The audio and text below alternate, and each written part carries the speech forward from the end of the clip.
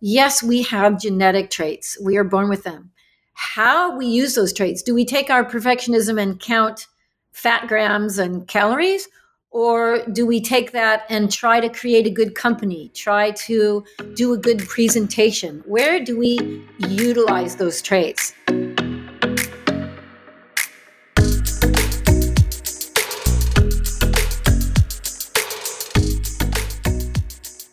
Hello, everyone, and welcome to Equipped to Recover, where we explore the intersection of recovery stories and eating disorder science to show you that recovery is not only possible, it is very worth it.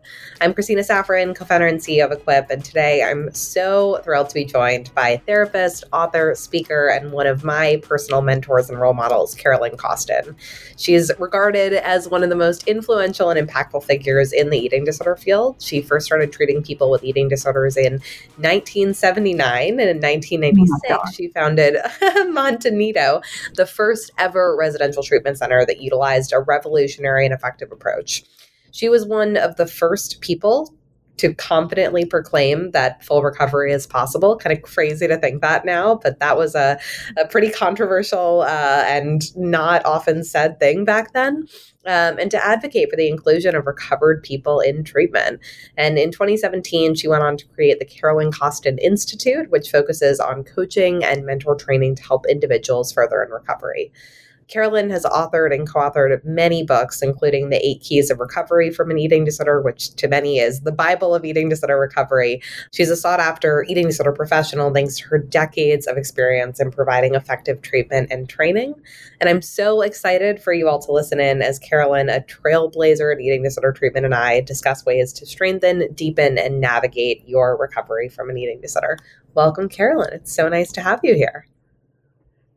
Thank you so much for having me. I love talking with you anyway, so it doesn't matter if it's on a podcast or sitting at a conference hiding out somewhere. Exactly. I love it. Well, let's start, kind of at the beginning. Just remind folks about what your experience was coming to the realization that you had an eating disorder and your own journey to recovery.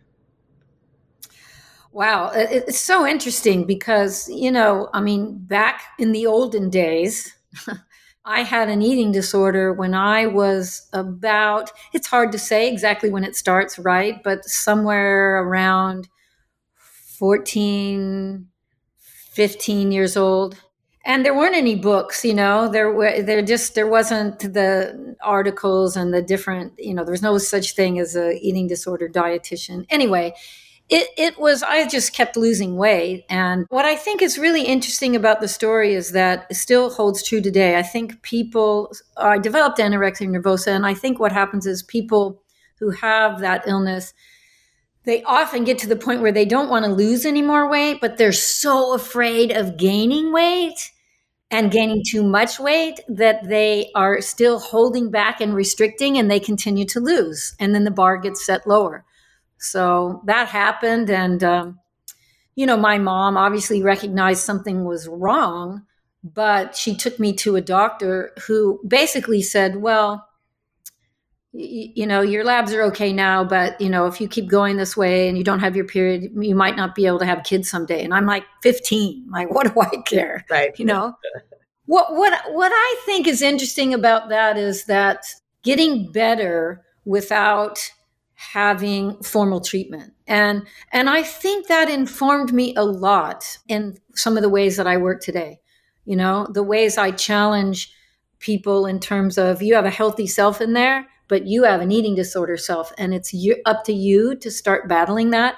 That's what I did to get better. I recognized that I had these two parts of me, and I started having them talk to each other. And that's part of what I do today, Tell me more about that process, because recovering on your own, it's absolutely possible, but it's really, really hard. I mean, recovering with the best treatment in the world is really, really hard. So how long did it take? What obstacles did you face? How did you overcome them?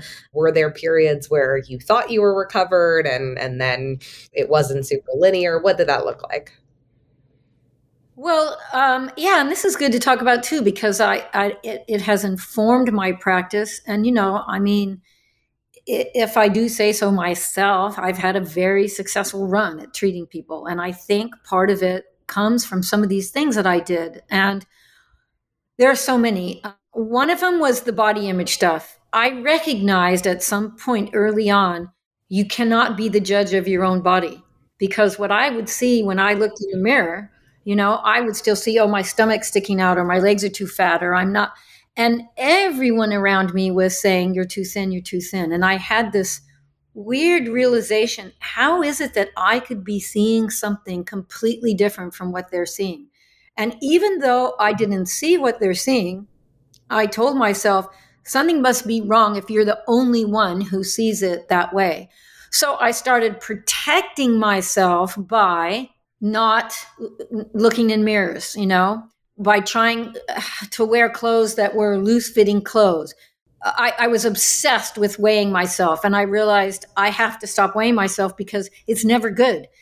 When it's low, then I want to keep it low. And if I've gained, then I freak out and restrict my food and lose weight again. So, interestingly enough, I had moved on to college by now.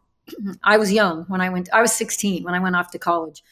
And I was studying psychology, and I used myself as a behavior. I was reading old Skinner stuff about behavior therapy, and I decided to use myself. All research is me search. And I would give myself tasks like I loved ice cream. I loved it so much. And I would give myself, you have to eat a certain amount of grams of protein a day, or you can't have your ice cream, like that. But I have to say, before I had some realizations, like the eating disorder, self-healthy stuff. When I tell this story a lot. I was on my way to a Christmas party, and I remember telling myself, and you're going to recognize this. Now, you're not going to eat one thing when you walk in that door. You're not going to eat one thing. Another part of me said, that's easy for you. You know how to do that. You can walk in that party and not eat anything. What would be really hard for you is to walk in and just have a couple of things, like a cookie and a piece of, at Christmas time, there's all kinds of candy. But I realized that was my healthy self. That was the part of us that knows how to talk to other people, that would never feed anybody else like we feed ourselves, even when we're really sick with an eating disorder. And that was a big turning point. And to this day, I think that's what helps people get well, is to realize that there's a part of you in there. We just need to strengthen that. We need to grow that part back up, and it's going to take over the part of you that's now running the show with an eating disorder. And the way I talk about it, as you know, is you will integrate those two parts and you'll be one whole person again. So I don't even really talk about getting rid of the eating disorder self as much as I talk about you get rid of the behaviors, but that part of self that's there is the part that comes to protect you and that is very sensitive. I think we're very sensitive creatures with big radar. Mm-hmm. And it's the part of us that warns us if we need to pay attention to something. So I don't think we get rid of it as much as we get rid of the behaviors, because once your healthy self is taken care of, you don't need the behaviors anymore. Probably sounds simplistic, right? No, I couldn't agree more. And I think you were one of the first people to talk about integrating those selves and thinking about how I say often, my success in life is anorexia gone good. It's taking these temperament traits that are sort of innate and channeling them in the right direction. And you were one of the first ones to write about that. I wonder if you can say a little bit more about how you came to that realization and how you see your own temperament traits sort of channeled in the right direction. Yeah, well, and this was later on. I became a high school teacher for a while, and then I think you know the story. The principal I was working for said, "Hey, there's a girl in this town that has that thing you had," and I was like, "I don't know." I was a teacher and I was a counselor, and I had a small private practice. I thought I would treat adolescent clients. But what happened was, once I got referred this client who had anorexia, I felt like it was a mind meld. I just knew what she was thinking, and I asked her questions people hadn't asked her, and she got better. And so I started treating people, and I realized there are all these qualities that the eating disorder, that part, we can channel them in different ways. So, like, I had always been, since I was a kid, I had always been kind of anxious and a bit controlling, bossing all the other kids around Yep. in the neighborhood, and stuff like that, and very perfectionistic about. I was the kid with a flashlight on the school bus, reading my homework, having to get straight A's. And I realized when I started dieting, I just applied all those traits to dieting. I would count my calories meticulously. I wouldn't allow myself to skip or cheat one thing. It was so much like how I was with school and everything else that I realized it's where I'm putting these traits that is going to make or break me.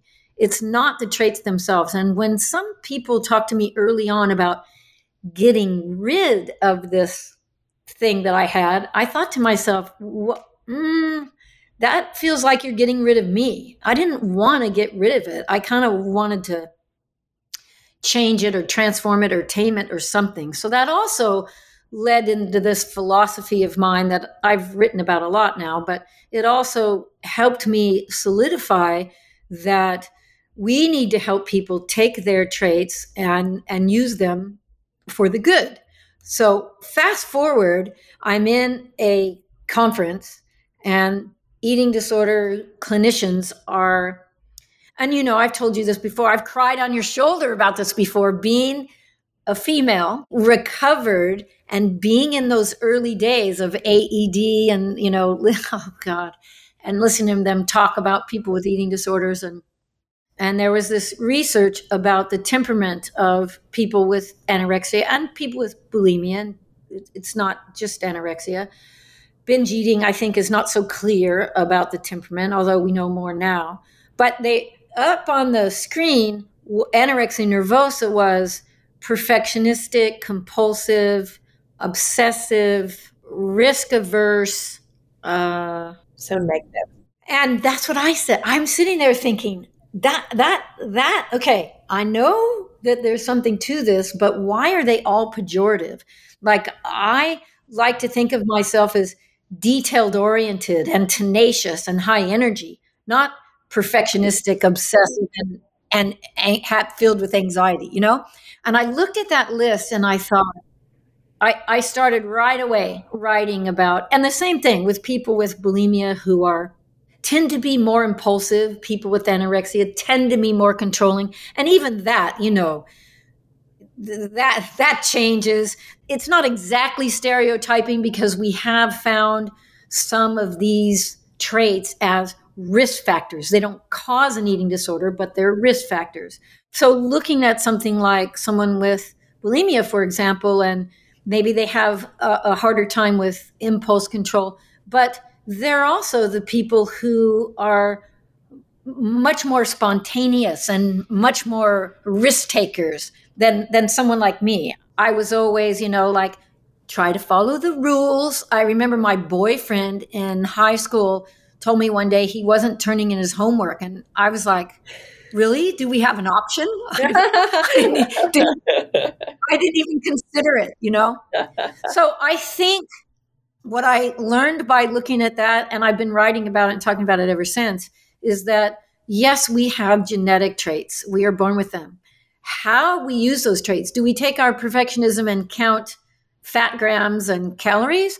Or do we take that and try to do things that you and I have done with our life? Try to create a good company, try to do a good presentation. Where do we utilize those traits? And so, when I think of the whole eradicating thing, I think to myself, wow, I'm glad I have these traits, but I also am glad that I learned how to channel them in the way that is for my highest good.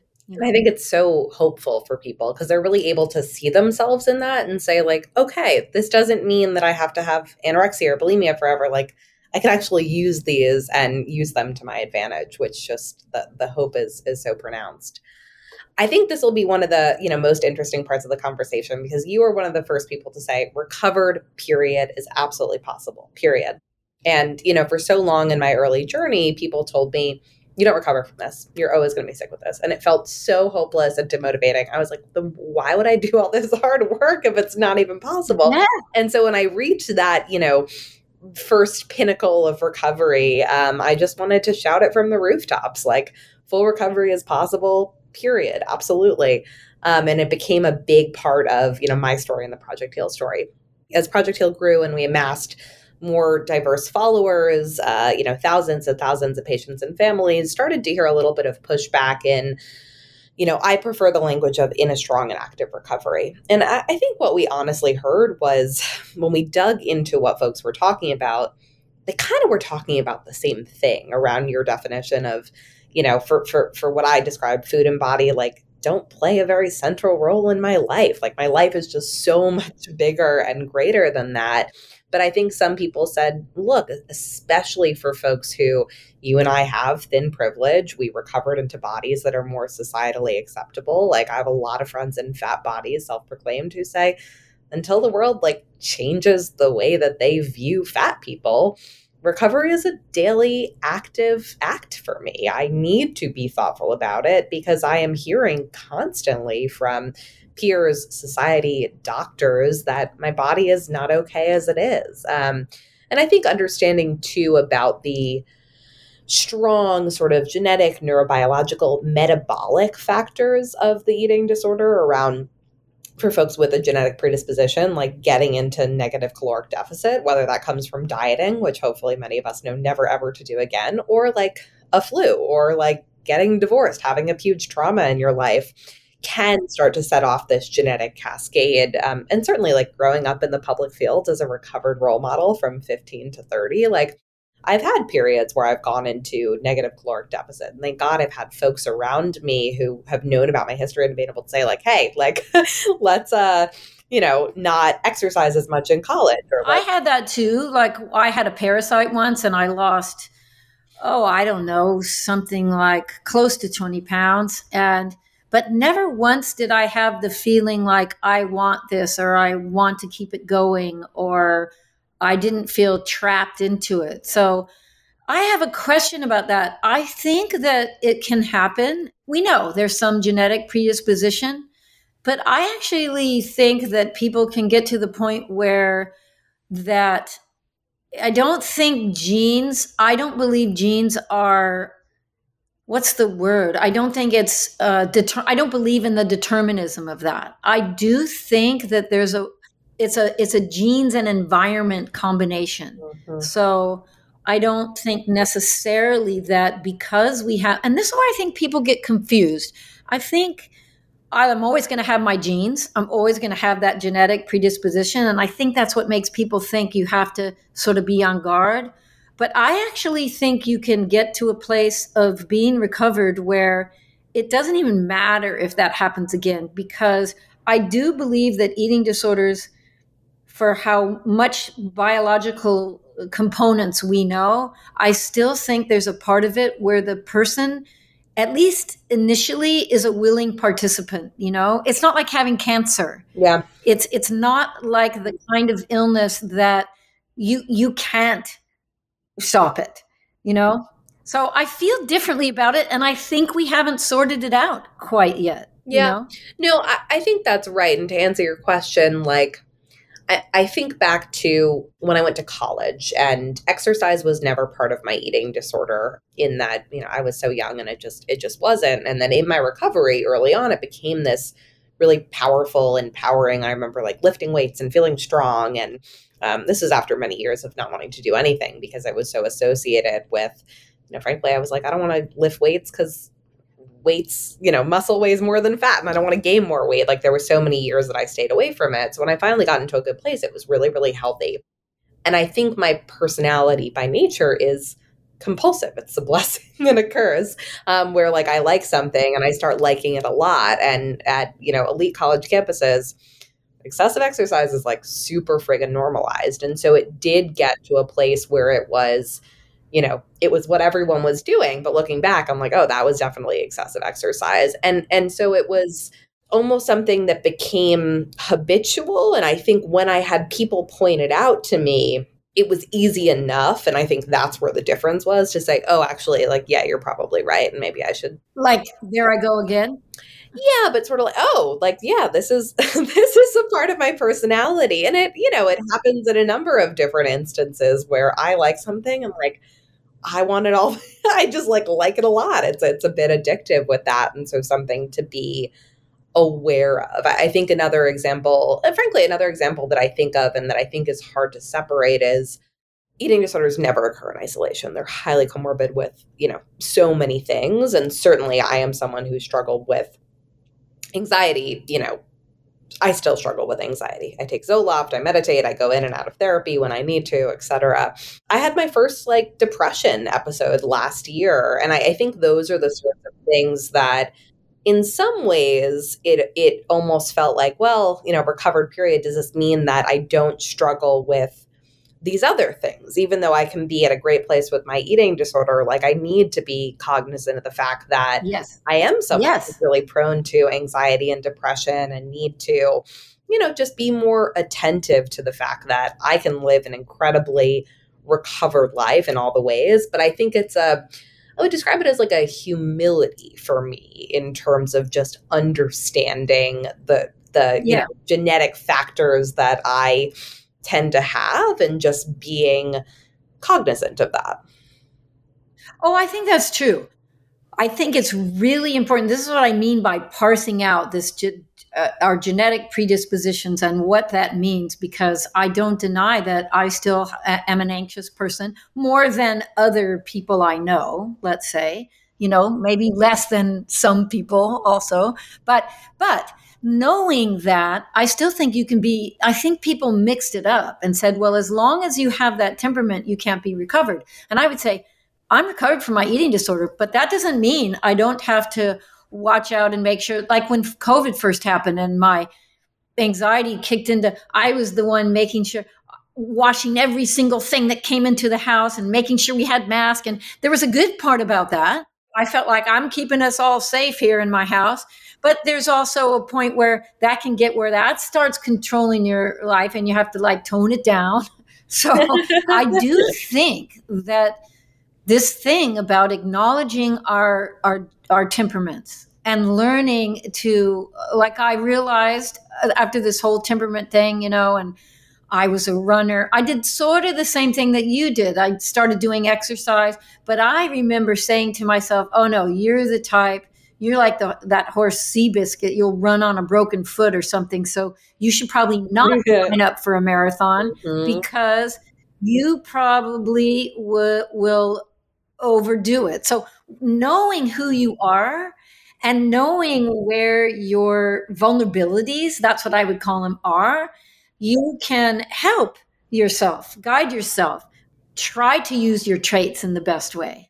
I think that's definitely right. And this is where I said that I think that for so many people who are saying fully recovered period versus in a strong and active recovery, when we had mentors at Project Heal, the mentors at Equip here, they actually kind of meant the same thing. Like, it was, much closer together, which I thought was really interesting. And then I'd love you to just touch on some of the body image stuff. I think the body distortion, body dysmorphia is so common for so many of us in the early phases of recovery. How did that get better, understanding our privileges? But also, I know, I've been to your house and you can't find a mirror in the whole thing. So what did you keep and really just think is a better way to live? I find that activism. So I don't get on the scale at doctors' offices. I just say, look, take my blood, take my urine, listen to my heart, do whatever, but a number is not going to tell you if I'm healthy. I find it activist now in a way. You're right. I don't have mirrors at my house. I have one in my bathroom so I can put on my makeup because I still have my things. It's very small. It's very small. Yes. And so, I did a lot of work on body image stuff and a lot of work on body and soul. I studied Buddhism a lot, looking at the nature of happiness and the nature of suffering and what makes us suffer, and how the body image is really, it's three separate parts. It's what we perceive, and then it's the attitude towards what we perceive, And then it's the behaviors that we think we need to do in order to correct that. So I wanted to work on all three, like what's the perception I have of myself, but what's the attitude that I have towards that? And so, I think the thing about the privileges that we have, I have always dealt with that because when I'm treating somebody with binge eating disorder who's in a much larger body, who's complaining and talking about being stigmatized, I get, and I've always got, I don't have that experience. I have not lived in that world. But interestingly enough, I wasn't spared the body image thing. I don't know how to explain that, but I really hated my body and was afraid of my body and was afraid of fat in many of the ways that you're saying, although we're different because I don't have to get that discrimination from the outside world. But I do think, and I do, obviously, it's a lot harder for people when we have this ideal types out there and when people are stigmatized because they don't meet the ideal type. And that's also when I think the people who are doing the best with are people that turn that adversity into advocacy. And you and I know many of them who are fighting back. But I will stop short of saying they can't get better because, and they may want to take me up on this and talk to me about it, and that's fine. But I feel like I also was in a world looking at models, looking at, I mean, this happened to me at a time when Twiggy was the model that was put up for everyone, and my stepmother was a fashion model. And I still was affected. I was very much affected by it. And I believe that people can be recovered anyway, but we have to do things to turn off. And really we do. We have to fight hard. Like you won't see popular magazines in my house either. And when I ran my treatment centers, I didn't allow them in, I didn't allow them to have them because we need a break from the culture periodically. And that's why, I travel to places, no phone, no fax, to give myself a culture break, because I think we need periodically to come around to, wait a minute, what's real? Am I a body that happens to have a soul, or is it the other way around? Am I a soul on this planet who happens to have a body? Which is primary? Which am I paying more attention to? And that was a lot of work that I did. Both in residential, I ran hospital before I even opened residential, and I had an outpatient practice and all that. And I actually think that it's really healing to help people connect with themselves as a soul on this journey. I think you have to. I mean, it's kind of one of the missing ingredients of recovery, especially in this world that we, enter people into, that is just so reinforcing of eating disorder thoughts and behaviors. And I think we all face it. I think it is harder for folks in larger bodies, certainly facing it kind of constantly every day. But Yeah, we all enter yeah, this crap world, and to really help people to get to a place where you are a soul more than you are a body, and then also equipping them and the folks around them to be kind of actively fighting diet culture and being kind of body activists, I think is crucial, and something that far too few treatment programs still incorporate into what they do. And I think with that, maybe good transition into, Montanito and the founding of that. Like, it was really revolutionary. You were utilizing a lot of things that were not seen in the traditional treatment landscape: yoga, meditation, helping patients grocery shop, prepare meals, and perhaps most notably, and it's again kind of crazy to think that this was so not accepted back then, but employing people who had recovered. So tell us about that, and what was it like introducing these strategies when it was not the norm? Thank you for always asking me the questions that are so dear to my heart. I mean, and you've always been very respectful to me for that. So I'm always very touched by it. uh, I had run hospital programs. I was hired at a very young age. I had a huge private practice. I was well known in the area, so I was treating a lot of people, and I was hired to run a hospital, put together a hospital eating disorder unit. And that ended up opening and running a second hospital unit. And both times, this is all in California, I'm looking at this thinking, we're taking people in and we are kind of forcing the issue with food. They're going down to the cafeteria and getting food served on a tray. They have no relationship to it. They don't go grocery shopping. They don't cook it. They don't portion it for themselves. And we're sending them home and they don't know how to do those things. They freak out. And I saw this revolving door. And I realized I want to do something different. I want to be in a home. I want to have them cooking before they leave to go back home. I want to take them grocery shopping. I want them participating. And also, there is no exercise. And honestly, I think exercise can be incorporated in a healthy way during treatment. I've always thought that. You can take beautiful walks in nature. You can do yoga. You don't have to do pounding. You don't have to run 10 miles. But I thought, let's create this lovely lifestyle. But I think you know the story of my dream. Do you know that? Do you remember this story? I don't know if you know, but That sounds familiar, but our listeners certainly don't. So tell it. well, about 10 years, a little bit over 10 years before I opened Montanito, I had a dream. And the dream was I was in this house and I was surrounded by nature and I was with 6 girls and we were having dinner and I was treating them for eating disorders. And then we were going to go for a walk after dinner and I woke up. Okay. Fast forward, I told my husband about the dream. Wow, I had this really weird dream that I had this house and I was treating people. So fast forward 10 years later, and my girlfriend was buying this house in Malibu Canyon. And she asked me to come over and take a look at it. I drove up the driveway and I had this weird deja vu feeling like, oh, I've been here before. Still didn't think about the dream. Got all the way up to the driveway, walked up the stairs and into the house. And all of a sudden I'm like, oh, I know where the kitchen is. I know where the living room is. I know where the bedrooms are. What is happening? And all of a sudden I realized it was my dream. Same dining room table, Wow. same outdoor backyard.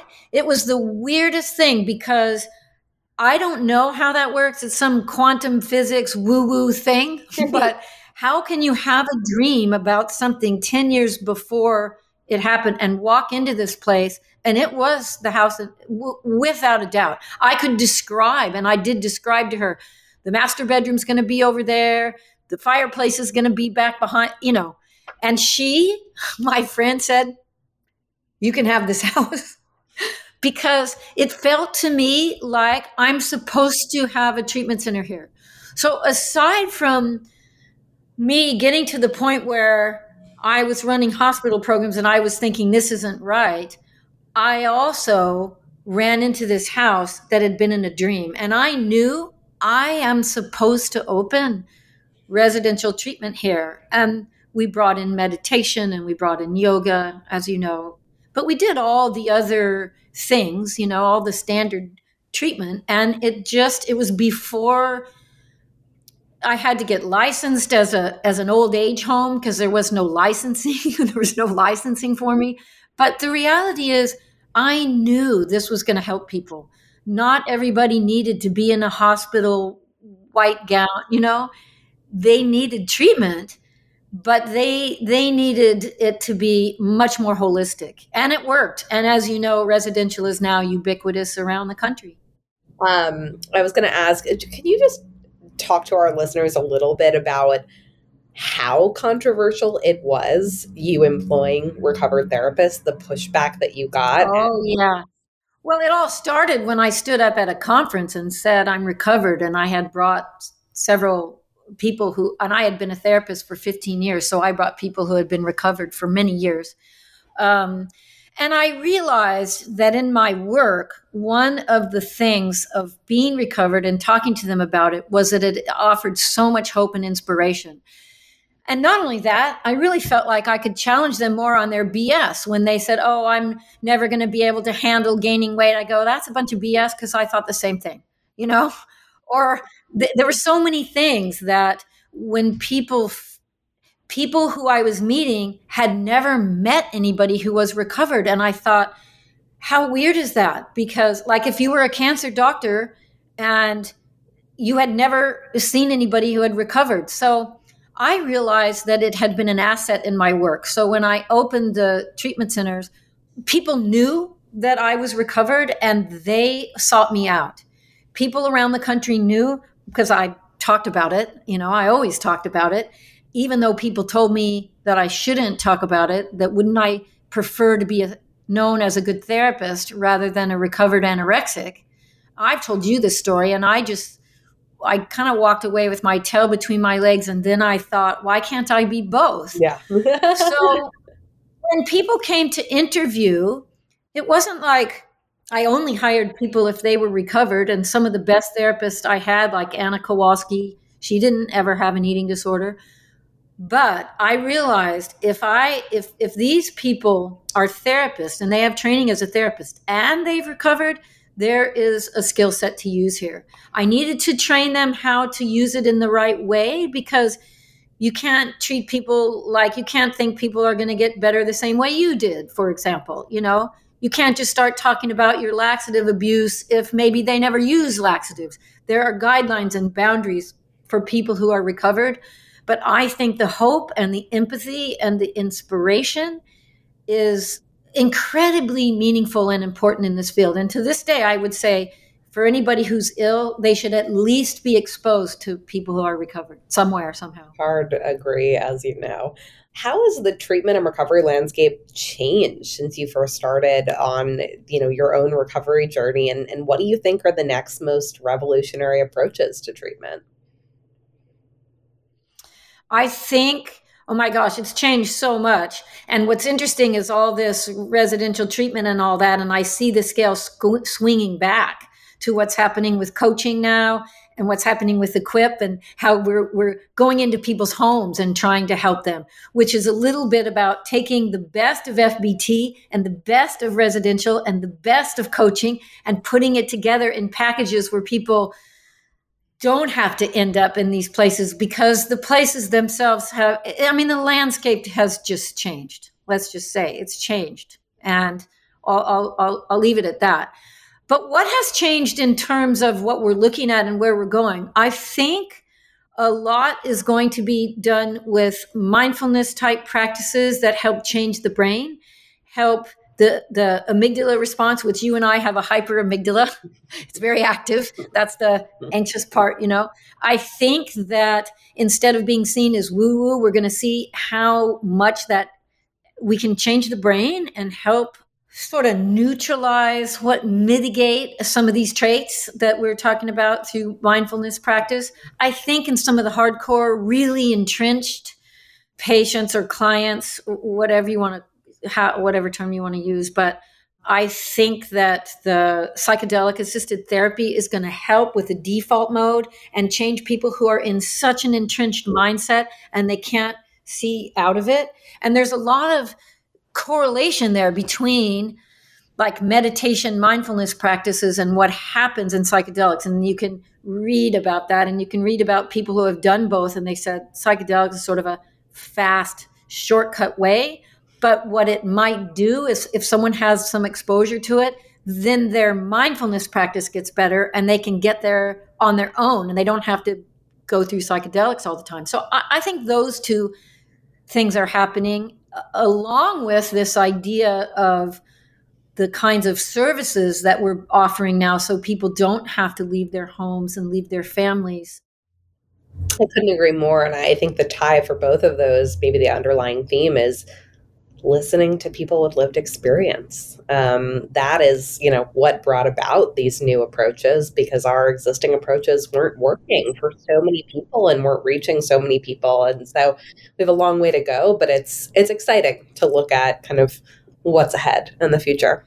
And Carolyn, I have a couple more quick questions before we wrap up. These are rapid fire, so whatever the first thing Oh that no. come to mind. Can you please finish the following statement with your first thought? Connection is Critical. body images. Incredibly complex, and it doesn't have to have the negative connotation it has today. It can be how we become embodied people. And if we start making body image be, oh, it's that I'm an embodied human being, I get to use this body in all these ways, then I think that will be a game changer. Diet culture is It's destructive. It is a term that has come to represent all the things that have gone wrong about maybe some well-meaning people and some not so well-meaning companies. So well-meaning in terms of health, not so well-meaning in terms of profit. We have to explore both, but we also have to know how to navigate around things that might take just not our may not be eradicated in our lifetime. So we have to learn how to navigate around and through them. recovery is Doable, worth it, life-changing. how can all the listeners stay in touch with you? I do have an Instagram thing, so I think you can just look me up by my name. But yeah, the Carolyn Costin Institute, you can look me up that way, and I have a website. Yeah, so those are a couple of different ways. Well, I could talk to you for many, many more hours, but we are going to wrap today. Thank you so much for your time and for all the incredible work that you've done in the eating disorder field that benefits so many people, including me. You've made revolutionary changes and continue to do amazing work and have really laid the groundwork for so many recovery warriors who come after you. So thank you so much for being here with us today, Carolyn. Thank you for having me. It's been a pleasure. Thank you for listening to Equipped to Recover. Remember, recovery is not only possible, it is worth it. Find out more about Equip and how you can access treatment that works over at equip.health.